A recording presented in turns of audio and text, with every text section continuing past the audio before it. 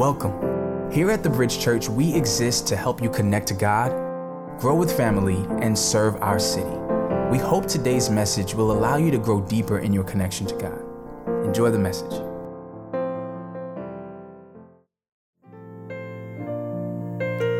Amen. Can we give it up again for the praise team? I don't know if you peeped that, but they just did some incredible genre hopping from Travis Green to the hymns of old, and I love it all because they are unified in one clear message in Christ alone. Amen. So, welcome to Bridge Church. I'm one of the pastors here, Rasool Berry, and glad to have you here. Our lead pastor is actually on sabbatical, James, and he and his family just welcomed the third Roberson girl. Introducing Sophia Grace Roberson. What an incredibly beautiful little child that is. And you see the smile on her face already as she came into the world on Friday. So Natasha, mom, is doing well. Faith and Lee are very excited. I got a chance to FaceTime with James and them yesterday and just kind of saw the enthusiasm that they have of being big sisters. And so yeah, everybody's doing well, and we just praise God with them. So I think in an attempt to make sure that we didn't forget who he was while he was gone, James instructed us to teach on the book of James. So he's like, he's getting all these name drops every Sunday now for about a month. But we're excited about this series because James is, is all about faith beyond words. In other words, James is all about that action, boss. That's what it's all about. He's all about what do we do in light of the faith that we seem to profess. Now, the interesting thing about James is he was one of the brothers of Jesus. And we know from the scriptures that, like many in his family, he didn't believe that Jesus was the Messiah or the Son of God throughout Jesus' ministry. It's actually recorded in John chapter 7, verse 5. It says, "For not even his brothers believed in him." Which, I could kind of relate and understand to. It's like, okay, big brother, you're the Messiah. Got it, right, Son of God. It's like he could probably remember, him being like 8 or 9 years old and like skinning his knee, falling off the swings in the playground and just being like, I'm supposed to worship you? Like, nah, bruh, that ain't happening. And so he was a skeptic who, for most of Jesus' ministry, he didn't believe and follow him. So then what happened? The resurrection. The next time that we see James and the rest of Jesus' family, they have joined the rest of the disciples in the book of Acts, chapter 1, verse 14. After they've all seen Jesus, he's actually spent time with them 40 days on earth. And it says they all continued together in prayer along with the women and Mary, the mother of Jesus, and his brothers. Can you imagine the moment of seeing Jesus with the nail prints where he saw him crucified, the spear in his side where he saw the soldier thrust, and now he's alive and risen? And from that moment, it radically changes James. He ends up becoming, by the time you get to Acts chapter 15, the leader in the church of Jerusalem and the convener when they had to come together and kind of work out church issues. An incredible dynamic change. And yet, when we get to James chapter 1, verse 1, he doesn't try to brag about his brother's credentials. And, you know who my brother is, though, right? I remember I have an older brother, and, he was really good in basketball, and he was known, and he was like a cool guy. So I kind of was able to swim through the coattails a little bit just on the reputation that my older brother had. But James doesn't do that. In fact, he simply introduces himself in James 1:1 as a servant of God and of the Lord Jesus Christ. That's it. That's all he wants you to know. That's all he wants you to know about who he is and what he's about. And so this is an incredible book, and I actually recommend that as we get into this series over the next 4 weeks, that you spend time in your devotional time reading through this book on your own. And part of the reason why I think that's particularly important in this series is because much like the book of Proverbs in the Old Testament, James is filled with a lot of sayings and commands that we don't have all the time to cover. Out of the 104 verses that are in the book of James, there are 80 commands. So again, he's all about that action. And we don't have time to cover it all, but as you read and kind of continue to reflect on them, I think it'll bring a lot of what we do surface to life. So today we're just going to focus on one part of this passage in chapter 1, and it's trials, temptations, and truth.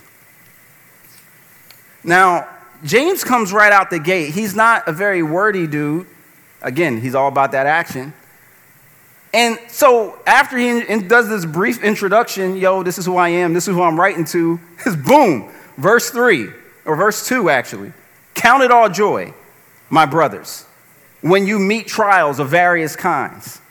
For you know that the testing of your faith produces steadfastness. Now, this is one of those verses in the Bible that when I read, I just kind of go, huh? You want me to do what? Count it all joy when I'm experiencing trials. That's tough. Anybody ever struggle with this verse too? Like, I don't know. I'm going to need some help on this one. You want me to be like happy and joyful when I'm going through stuff. That don't seem to make a whole lot of sense. Well, hopefully by the end of our time today, it will make a little bit more. But so we're going to skip down because he kind of goes off on another note, but then he comes back to this issue of trials in verse 12. And he says, blessed is the one who perseveres under trial, because having stood the test, the person will receive the crown of life that the Lord has promised to those who love him. So he gives us a little bit of a backdrop for why we can count it all joy, why we can seem like we're blessed. And the idea here is that, first it's like, what's a trial? A trial of these circumstances in life, these difficult things that are inescapable in a fallen and broken world. The death of a loved one or friend, financial problems, illness, misunderstandings among friends, losing your keys. You know what I'm saying? Failure, disappointment, betrayal, abuse, unemployment, depression, accidents, loneliness, missing a train when you already late. Yeah, it's real. Not getting that important invitation. Physical pain. The list goes on of all the things that we encounter in our life in this broken and fallen world, and that are trials and difficulties that we must face. But here's one of the reasons why I believe James says that we can rejoice. Because one, trials reveal what's inside of us. Just in a few weeks, that there's the Olympic trials that are happening, the U.S. Olympic trials in Eugene, Oregon.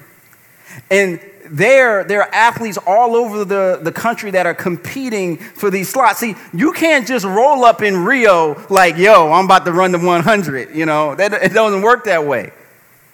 You have to first be tried to see if Rio is in you. If you can compete with the best athletes, then the fastest athlete. You can't just roll up into the championship. You got to go through the process. And so these trials reveal what's inside of us. But trials also expose and strengthen us as well. Yeah, they show us our weaknesses. They show us the spots that we thought where we were good, but we really weren't. Now, y'all know, when we were in school, we had like two different reactions to like test day, right? Like there was that moment where like you went through the flashcards and like you did the work in the background and you came in confident, like, yeah, it's about to be on. I got this. We got this. We was in study groups and, we did all, and then, and then there was that other feeling. The one where you got real spiritual. Oh, Father in heaven, I'm going to need you to do something because I ain't got it in me. And so there was a level of confidence that we either had or we didn't have based on the preparation. And so trials, and the reality is, how many of us would have studied if the test wasn't coming? We'd have been in class, we wouldn't have done the reading, we wouldn't have done the homework, and that would have been it. But because that test is coming, we got to prepare for it. So the reality is that tests, that's why teachers give them to us, because they know we're not going to do the work if they don't give us the test. So they expose and they strengthen us. And there's this other thing. So, and we see this in the regular world too, right? So my man Brandon, where you at, Brandon? Brandon, come on, come up here, Brandon. All right. So, I have some goals in my life, and one of them goals is to like kind of be swole, at least bigger, So like Brandon, like how can I get to where you at with this thing? You got to lift. I got to lift. Well, you know what? I got you. I'm good. Hold on. I'm ready. So they say you got to lift, right? All right. Here we go. Was it like some twos right here? So yeah. Like, I'm getting there, yo. I can feel it. I can feel the burn. I feel the burn. So, that's how I'll get there. If I just keep doing these. No. You got to get bigger weights. I need bigger weights? Yeah. These twos ain't going to do it. So what should I use then? You got to use bigger weights. You need weights that are going to challenge you. Really? Okay, you got any weights like that? Got you.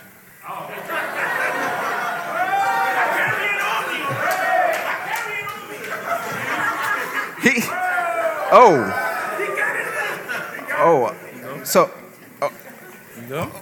Okay, all right. So these are like 25. Okay, this is a little bit more. Yep. So like I do like one of these and then I'm good, right? I feel the burn. No, you need to do all of them. Okay, so I do these, and if I keep, so when do I stop? Don't. Like never? You keep going until you can't do anymore. I keep going until I can't do anymore. Okay, thanks, Brandon. I appreciate it. So what he's saying is that if I want to get bigger, then I have to live bigger weight. I have to go into the point where it's hard to continue. So some of you are like, yo, I want some patience, God. I really want some patience.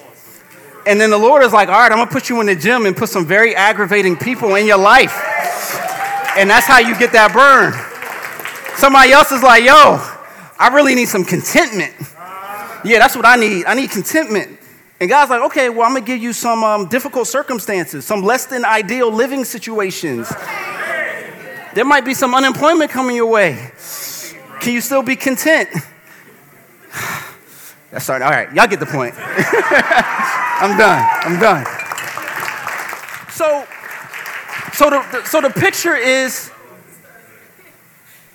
if we want to get strong, then we realize that there has to be resistance. The greater the resistance, the greater the strength. And that's why God gives us trials, because the greater the resistance, the greater the strength. You know, God tested me with this recently as well. As many of you guys know, we just moved to New York back in September, and it was kind of like this perfect timing thing because Ariana just graduated from high school June 2015, so we were moving here. So we were like, yo, this would be great. You know, she wanted to go to the college in New York anyway, so she's on a gap year. So that's what's up. So in January, February, we started filling out financial aid stuff, and basically, we find out in about March or April that there was a little bit of a snag because, see, like, in order to qualify as in-state tuition, you needed to have been a resident for New York 365 days before the start of classes. So that means so for CUNY schools, they start at the end of August. So that would mean that we would have had to be here by the end of August. We got here in September. So that meant that if she was going to enroll in the fall, that we would have to be paying out-of-state tuition. Now, I'm looking at this like, Lord, I came here to do ministry and, So we're sitting there and I'm filling out the information and I'm like, well, if I just kind of backdate our arrival, because we knew we was moving here in August. So, and I saw it, I ain't gonna front. Like, I put it in, the back date. And then right when I was about to hit submit, there was this little checkoff box you had to select to say, I verify and affirm that everything to the best of my knowledge in this is true. And I was like, I can't do it. And in that moment was a trial. And what God was saying was, will you trust me? Will you trust me to provide for you and your family, or will you try to put matters in your own hands and break my laws in order to get what you need and get what you want? So that one was heavy. That we're talking $13,000 versus $7,000, pushing back enrollment till January. But the reality is, as a result of not doing that, it reaffirmed my commitment to trust God in all things.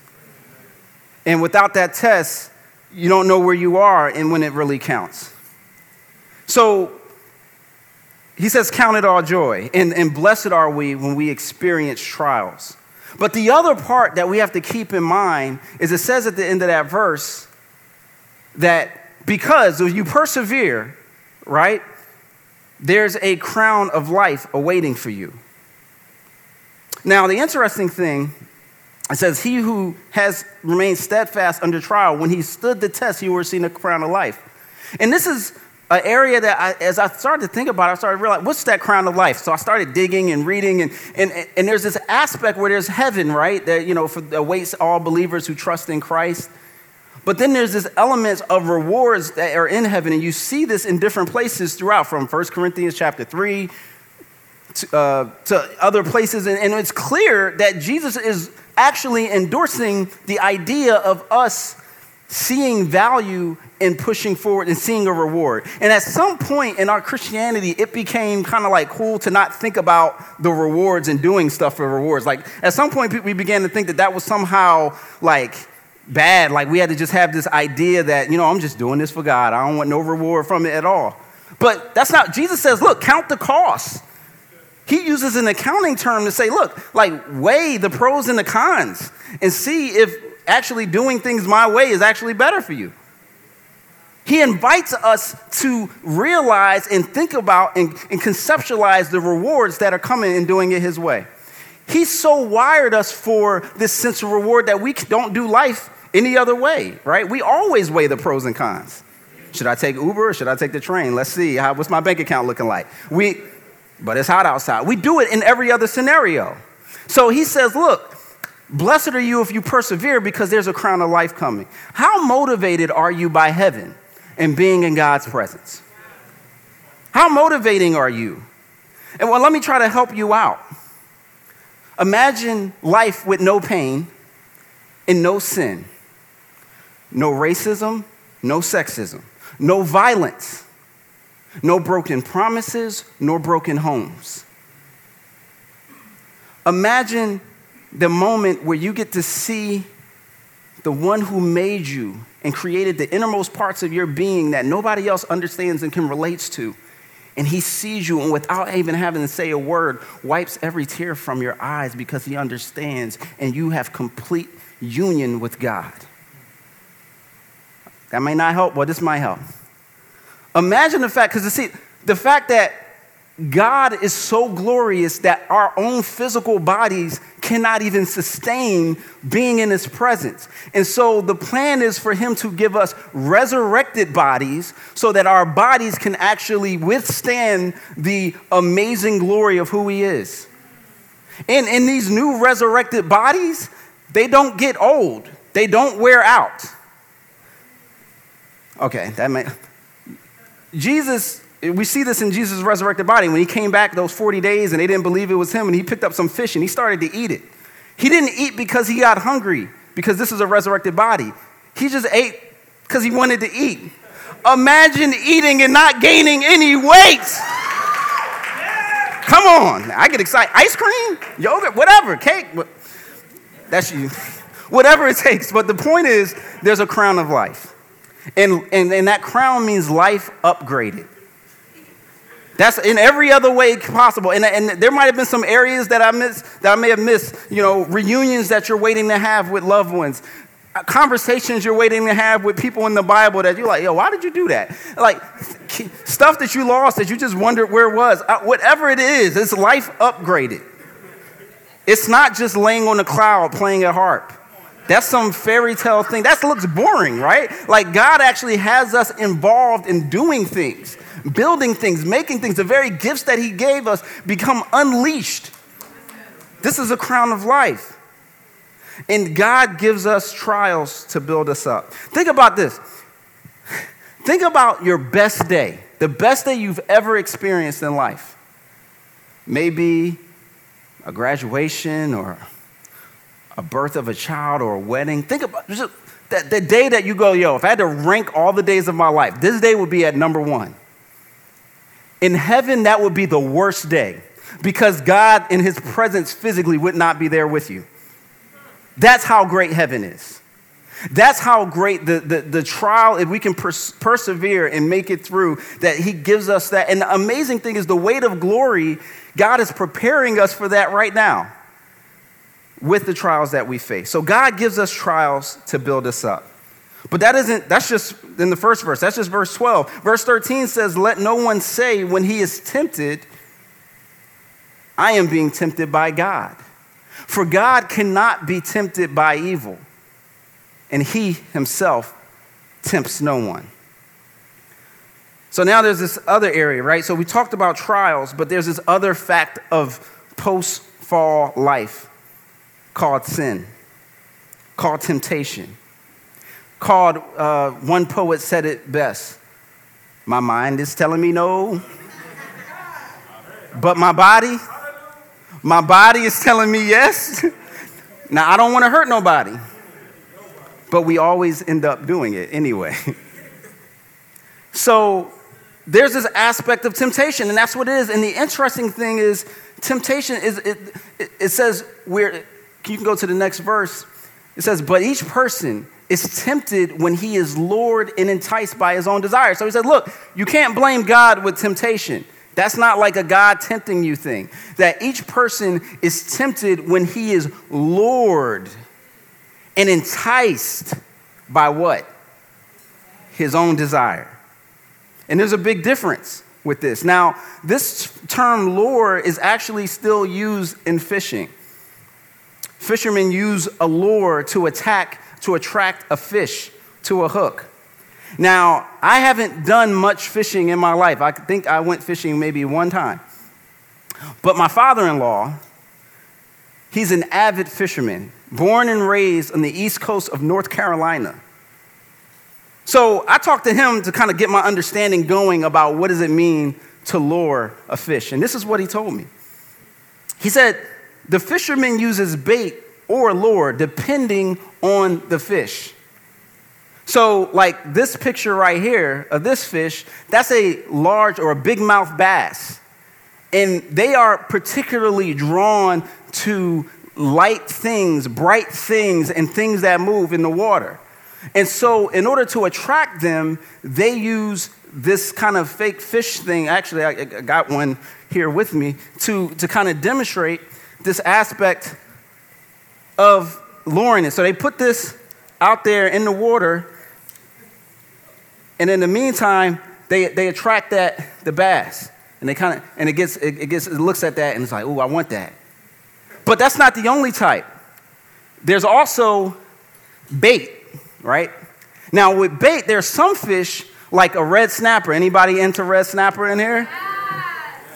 I thought I might get some amens on that one.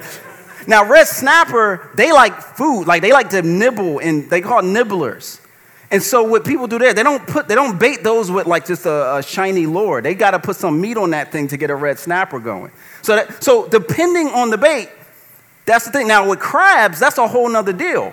Because see, crabs they have these claws, and so they just take the thing and take it off the hook, and they good, and they eat it. And so you can't use a fishing rod with crabs. You have to use a trap. And so they put it down there, and they can't see it, and they put it underneath, and then the thing gets trapped. And that's how you get crabs. So here's the thing.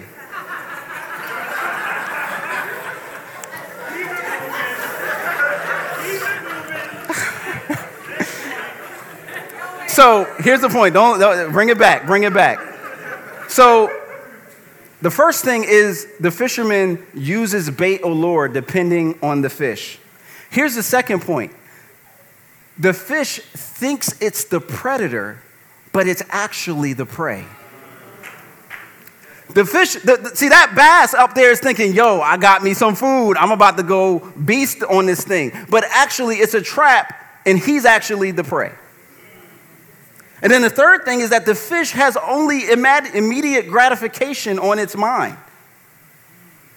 It's a shortcut. It sees it as like, look, I don't have to go through my usual hunting and working hard to get this. It's just right in front of my face. Somebody just dropped. This fish is just swimming around aimlessly in the water. I just could just roll up on it and just grab it, and that's easy. Boom.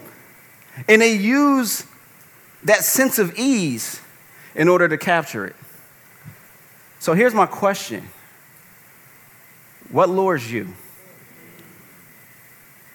If we were to go fishing for you, is it the bright and shiny things? Those red bottoms? Them J's? That loot? That money, gotta get paid. What tempts you to compromise? Okay, all right, you're not in the shiny thing. You're more like the snapper, right? You got it's the flesh that gets you. The way that body moves. You got to eat.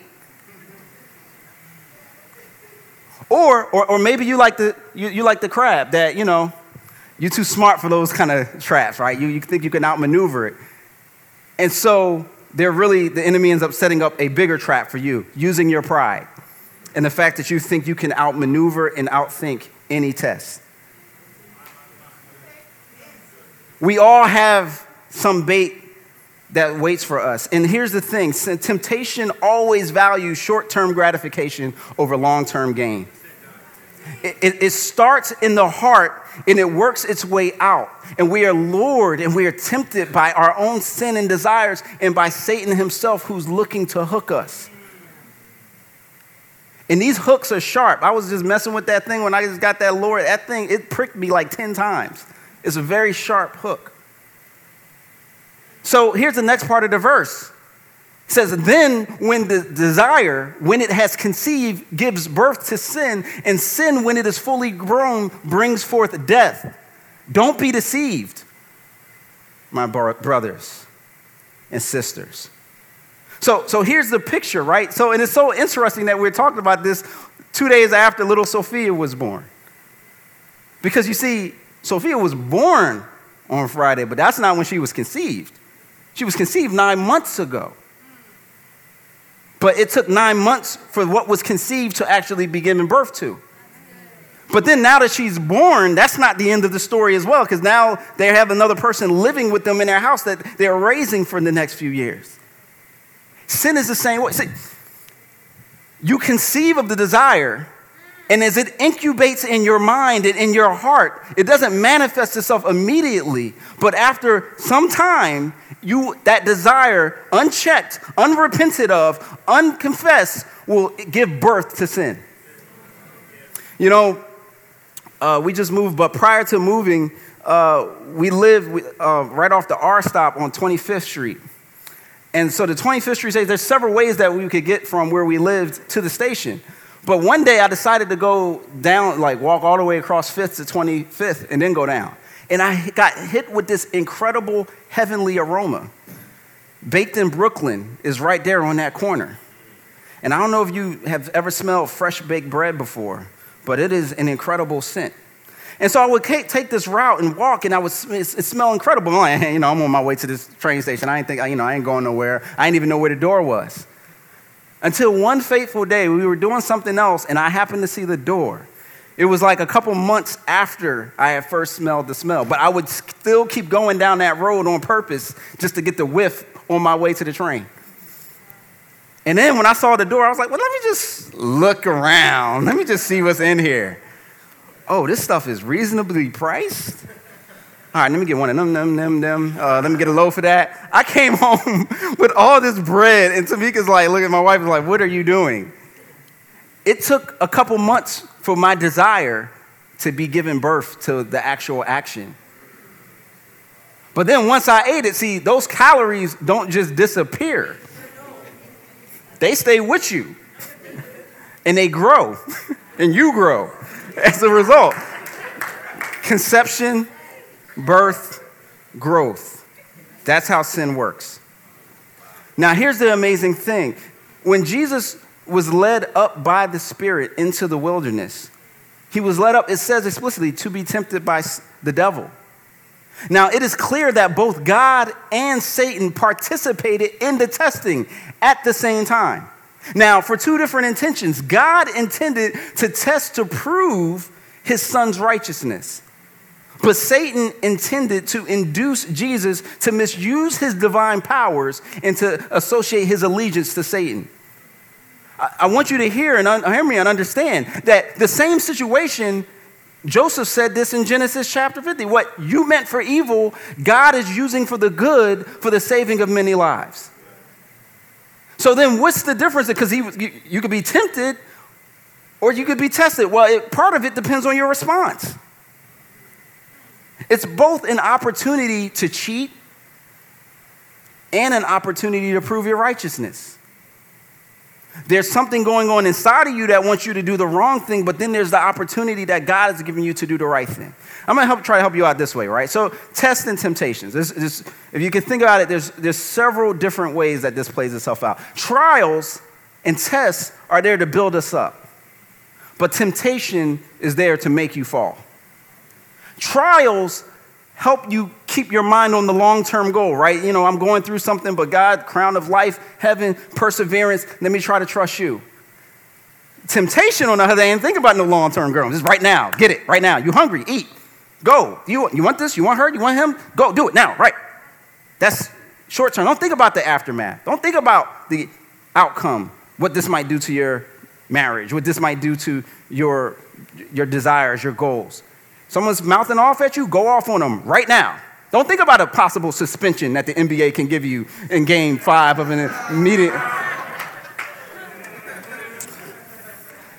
So that's temptation. Now, trials, you feel pain now. It's hard. It's difficulty. But then later on, there's something good coming. Temptation, you feel pleasure now. But then the pain comes later. So you have to choose, which pain do you want, the now pain or the later pain? Trials draw us to the Word of God. We draw strength from being able to be inspired and motivated and reminded of who we are in God. Temptation draws us to the flesh and tries to say, hey, this is what you want, go after it. The source of trials is God, and the source of temptation is sin. Now, here's the thing about sin that I think is really interesting. There's 3 quick points on this. First, sin is an illegitimate way to meet a legitimate need. See, the reality is if we were to peel back the layers of any sin that is tempting you, there actually is a legitimate need that is lurking beneath that. It's just you're meeting it in the wrong way. So yeah, it might be manifesting itself in being promiscuous, but really the issue is you want acceptance and love. It may be demonstrating itself in just this unhealthy occupation with your job being your life and you don't have any time to do anything else. But really, there's something where it's like, yo, I don't want to be in the impoverished situation that I was when I was growing up. And so you're reacting and responding to this other thing, a legitimate need for safety and security, just being met in an illegitimate way. You fly off the handle because somebody says something to you the wrong way and you have an anger problem. But that really, there's a legitimate need that at some point in your life, someone abused you.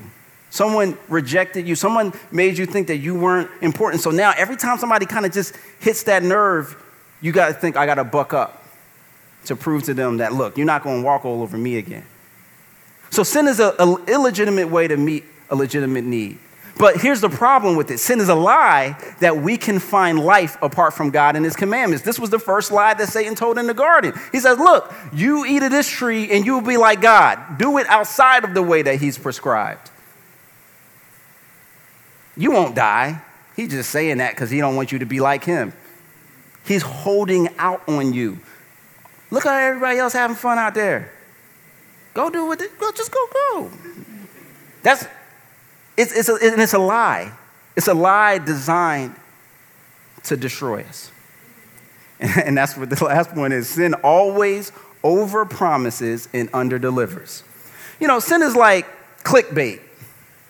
Here we go again with bait. Y'all know clickbait. You're on Facebook minding your own business and you see that Walmart is giving away 1,000 free iPhones to the first 100 people that respond. And at some point, and you don't have to acknowledge and confess who you are now, you tried that and you clicked on it and then it took you to some survey and then that survey took you to this and then it just didn't, no, baby. There was no iPhone coming to you. It wasn't. Some article that it just clickbait. It always overpromises and underdelivers.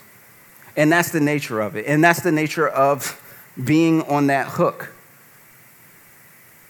So temptation tries to tear us down where trials build us up. Well, how do we resist temptation and ace these tests? Well, James gives us the answer in verse 16. He says, "Do not be deceived, my beloved brothers. Every good gift and every perfect gift comes from above, coming down from the Father of lights, with whom there is no variation or shadow of change. Of his own will, he brought us forth by the word of truth, that we should be a kind of first fruits of his creation." Now, here we go to the next part. You can go to the next slide on this. I think we're there. Go. Next slide. There we go. "Therefore, get rid of all moral filth and the evil that is so prevalent, and humbly accept the word planted in you, which can save you." James gives us the answer. He says, look, get rid of the moral filth and humbly accept the word that is planted. The solution that God has given us, God's word strengthens us to overcome trials and temptations. It's what when Jesus was tempted by Satan in the wilderness, and he said, hey, if you're the Son of God, then turn these stones into bread. And Jesus responded, "It is written, man should not live by bread alone, but by every word that proceeds out of the mouth of God." So then Satan goes in, all right, well, if you're the Son of God, then, just bow down and worship me, and I'll give you the kingdoms of the world. I'll tempt you with everything that you could possibly want. You're the Messiah, right? You're going to be the king of the world anyway. Instead of going through the cross, just bow down to me, and I'll give it to you right now. You don't have to go through all that hard work. You don't have to go through all of that. Just bow down to me right now. Jesus, it is written, you should only worship the Lord your God. All right. Satan's like, all right, cool. Here's it.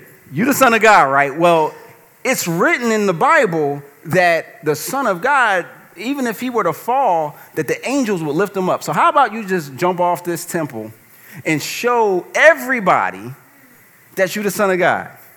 Because the angels are going to come rescue you.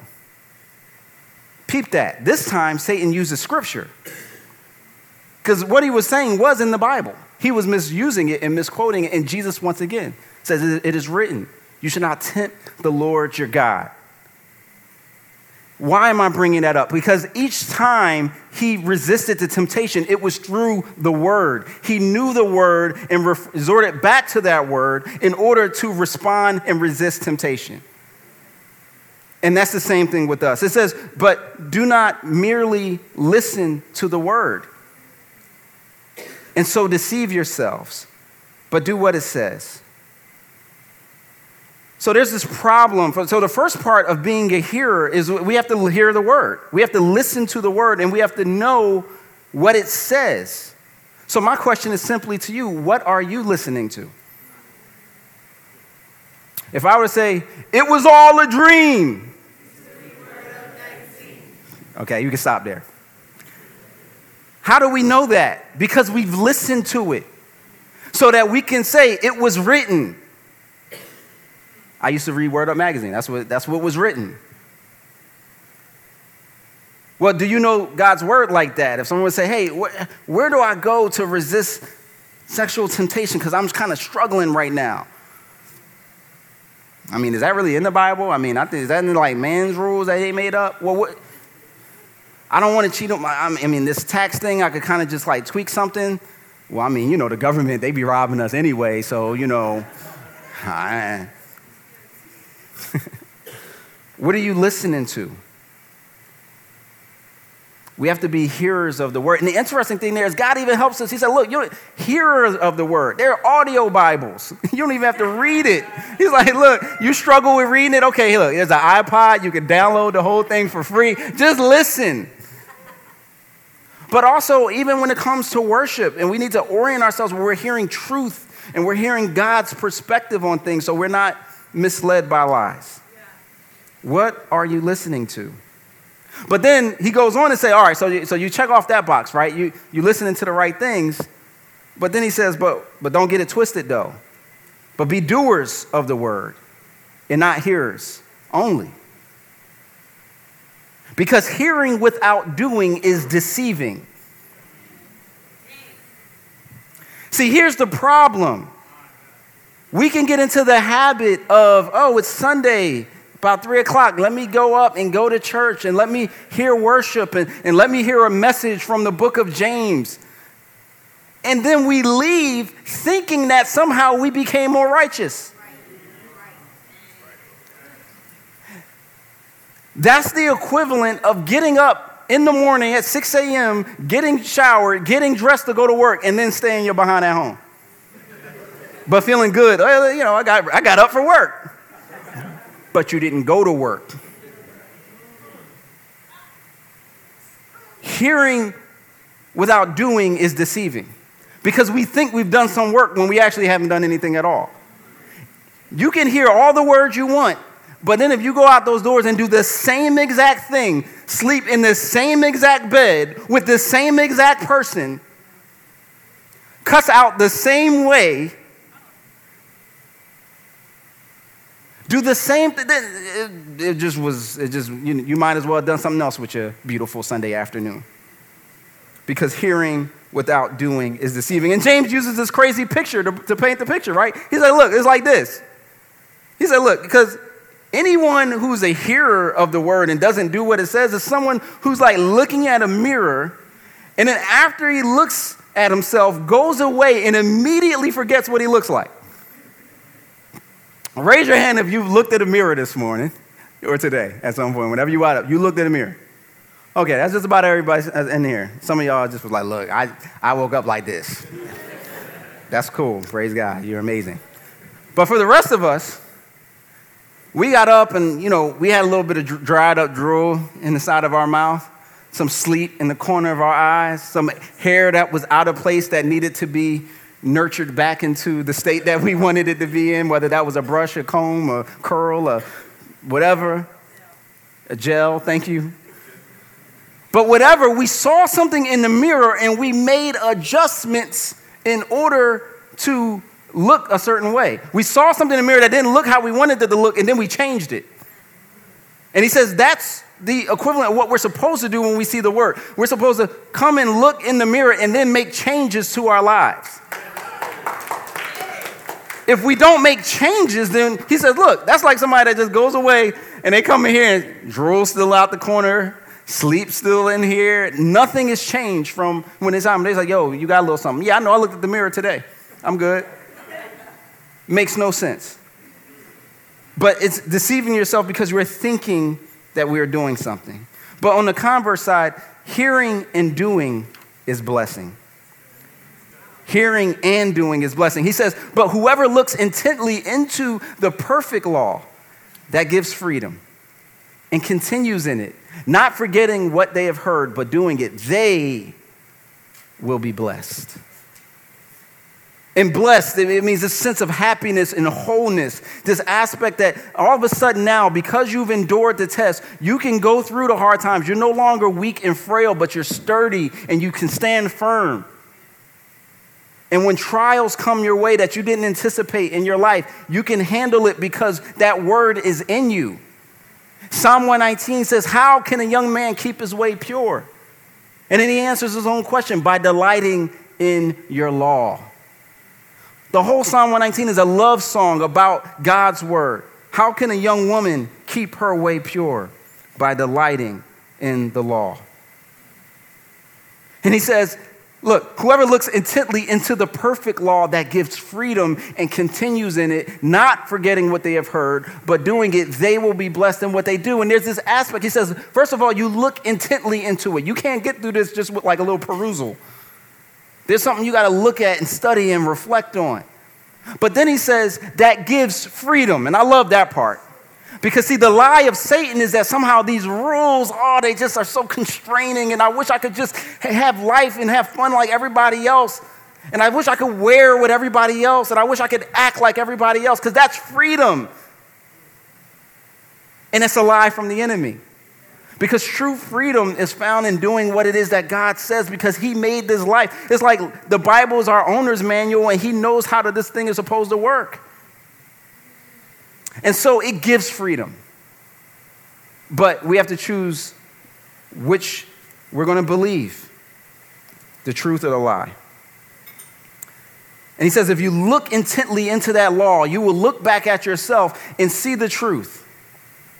The truth of our sinfulness, our brokenness, but the truth that he loves us and he's there to restore us. What do you see in the mirror of your soul that needs to be changed, that needs to be adjusted? What do you see? It can be a hard thing to look intently into that mirror and realize there's some things that need to change. But it's good for us, just like those weights that make us stronger. Obeying God's word is the only way to overcome trials and temptations. It's the only way. It's what he's given us. And the thing is, and I couldn't go by it because of time, but he says in his word, every good and perfect gift comes from the Father, and the chief of those gifts is his word. And that's what he's given us to overcome trials and temptations. One, because if we don't know his word, then we don't even know what to do to actually apply it, right? I mean, the world has got us so confused about even what is sin and what is righteousness that we won't know, just living life on our own and making decisions based on what we see around us. I saw a lady walking down the street one time with a leash around her daughter's neck. Like, you know those like leashes that they have like when they kids sometimes? It was around the neck. I'm like, no, that ain't right. But see, somewhere, you saw that in the catalog and thought, yo, don't go in the street. My parents had a different way to make sure I didn't get in the street. But that's for another day. So, how are you being tested and tempted? How are you being tried? It's important for us to know and reflect on this in our own lives. As you're being tested, whatever way that looks to you, remember that there's a superior pleasure than the thing that's right in front of you. Remember the big picture, that a trial is just the first step on the way and on the road to the glory that God has awaiting for us, of his presence, of the reward that is waiting. And what steps do you need to take? Remember, James is all about that action. And so, what do we need to actually do different? God's truth is there to mature us and to perfect us. That's what it says. It says, look, this is why you can count it all joy. Because he who stands firm will be matured and will grow. And I don't have to fall victim to the same things that I used to. Well, for some of you, and this is, again, I'll just be very honest, and something I've struggled with. It's not like a test in the typical way of just going through financial issues, although there's that. But it's a sense of lack of clarity about what I'm supposed to be doing in a certain season of life, right? And sometimes we could just be like, God, if I could just get this clarity, then everything else would be good. And we almost put it in a different category as a trial or a temptation. Because it's not like I'm trying to sin. It's not like something really bad's happening. But this is what Mother Teresa actually said about this issue. When someone asked her about how did she know what to do, and she said, I've never had clarity. What I've had is trust. You don't need clarity in order to have joy. We don't need clarity in order to follow God's will. All we need to do is what he has put in front of us. And if we do that, then we can endure that test as well. Because maybe the lack of clarity is the test in this season. Will you trust me even though you see other people's lives and you see they're on this very clear and focused pathway and you're feel like you're meandering through a wilderness? One time God took people 40 years through a wilderness. Will you trust me? And in trusting me, you realize that, you know what? The goal, the present is actually right there with me. It's God himself, not my occupational vocation, as important and valuable as that is. Not where am I supposed to be with or who am I supposed to be with. Those are just details on the road. Those are the little points of a painting that shows you the picture that if you zoom out, you see a beautiful image. And it's those are just details. But will I trust God in the midst of that? Well, you might be here yo, you hit 8 different things that I struggle with, and I don't know if I could move past that. I don't know if I can do better. Well, this is the amazing truth, is that we can overcome trials because Jesus overcame his trial. That's the basis for this whole thing. That's the basis actually for James himself writing this book. As we mentioned, he didn't even believe in Jesus until he saw his brother resurrected.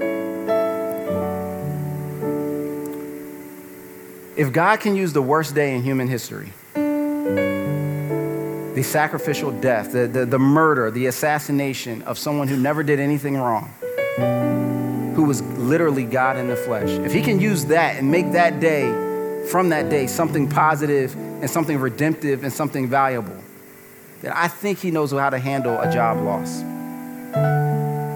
I think he knows how to handle a breakup. We live in a broken world where unthinkable evil happens every day. Last night we saw that in Orlando, where 15 minutes away from where I used to live, 50 people were gunned down at a nightclub. It's the largest mass shooting in American history last night. And there are heavy hearts of those families and friends searching for answers. And as I was looking and scrolling through Twitter and seeing the different reactions, some of the articles were here's what you can do, give blood, give money, and of course, anything that you can help these families physically to be at a different place is good and valuable. But there was something that was missing. Give hope. And the reality is that in times like these, in these tragic, tragic times, only Jesus can give us that sense of hope. Only Christ can help us to make sense out of a world that is broken and fallen. but yet in which he can redeem. And that's why it's important for us to not only just espouse and give lip service to that message, but to ultimately live it out. Well, I hope as a result of this that you see that we can overcome our trials, that they come to make us stronger. Let's pray. Heavenly Father, by faith, we count it joy for the trials that you've placed in our lives today. God, they're hard things that no one else in this room knows about, but you know. And as the song that we sang earlier suggests, you work all things for our good. The rest of that verse says, for the good of those who love you, who've been called according to your purpose. And Lord, as difficult as some of the things that we experience face, the fact that you yourself entered into this broken and fallen place and suffered and went through a trial much worse than any of us that we've experienced and overcame that trial. You give us now the power to overcome. Would you help us in our lives today? Not just be hearers, but doers, and therefore withstand the test and the trial. In Jesus' name, amen. We hope you've been encouraged by this message. We'd love to hear how God used this sermon to speak to you. Please take a minute to email us your story. Our email address is info@bridgechurchnyc.com. And you can also find us on Facebook, Twitter, and Instagram by using @bridgechurchnyc or visit our website, bridgechurchnyc.com. Thanks again for listening to this week's message.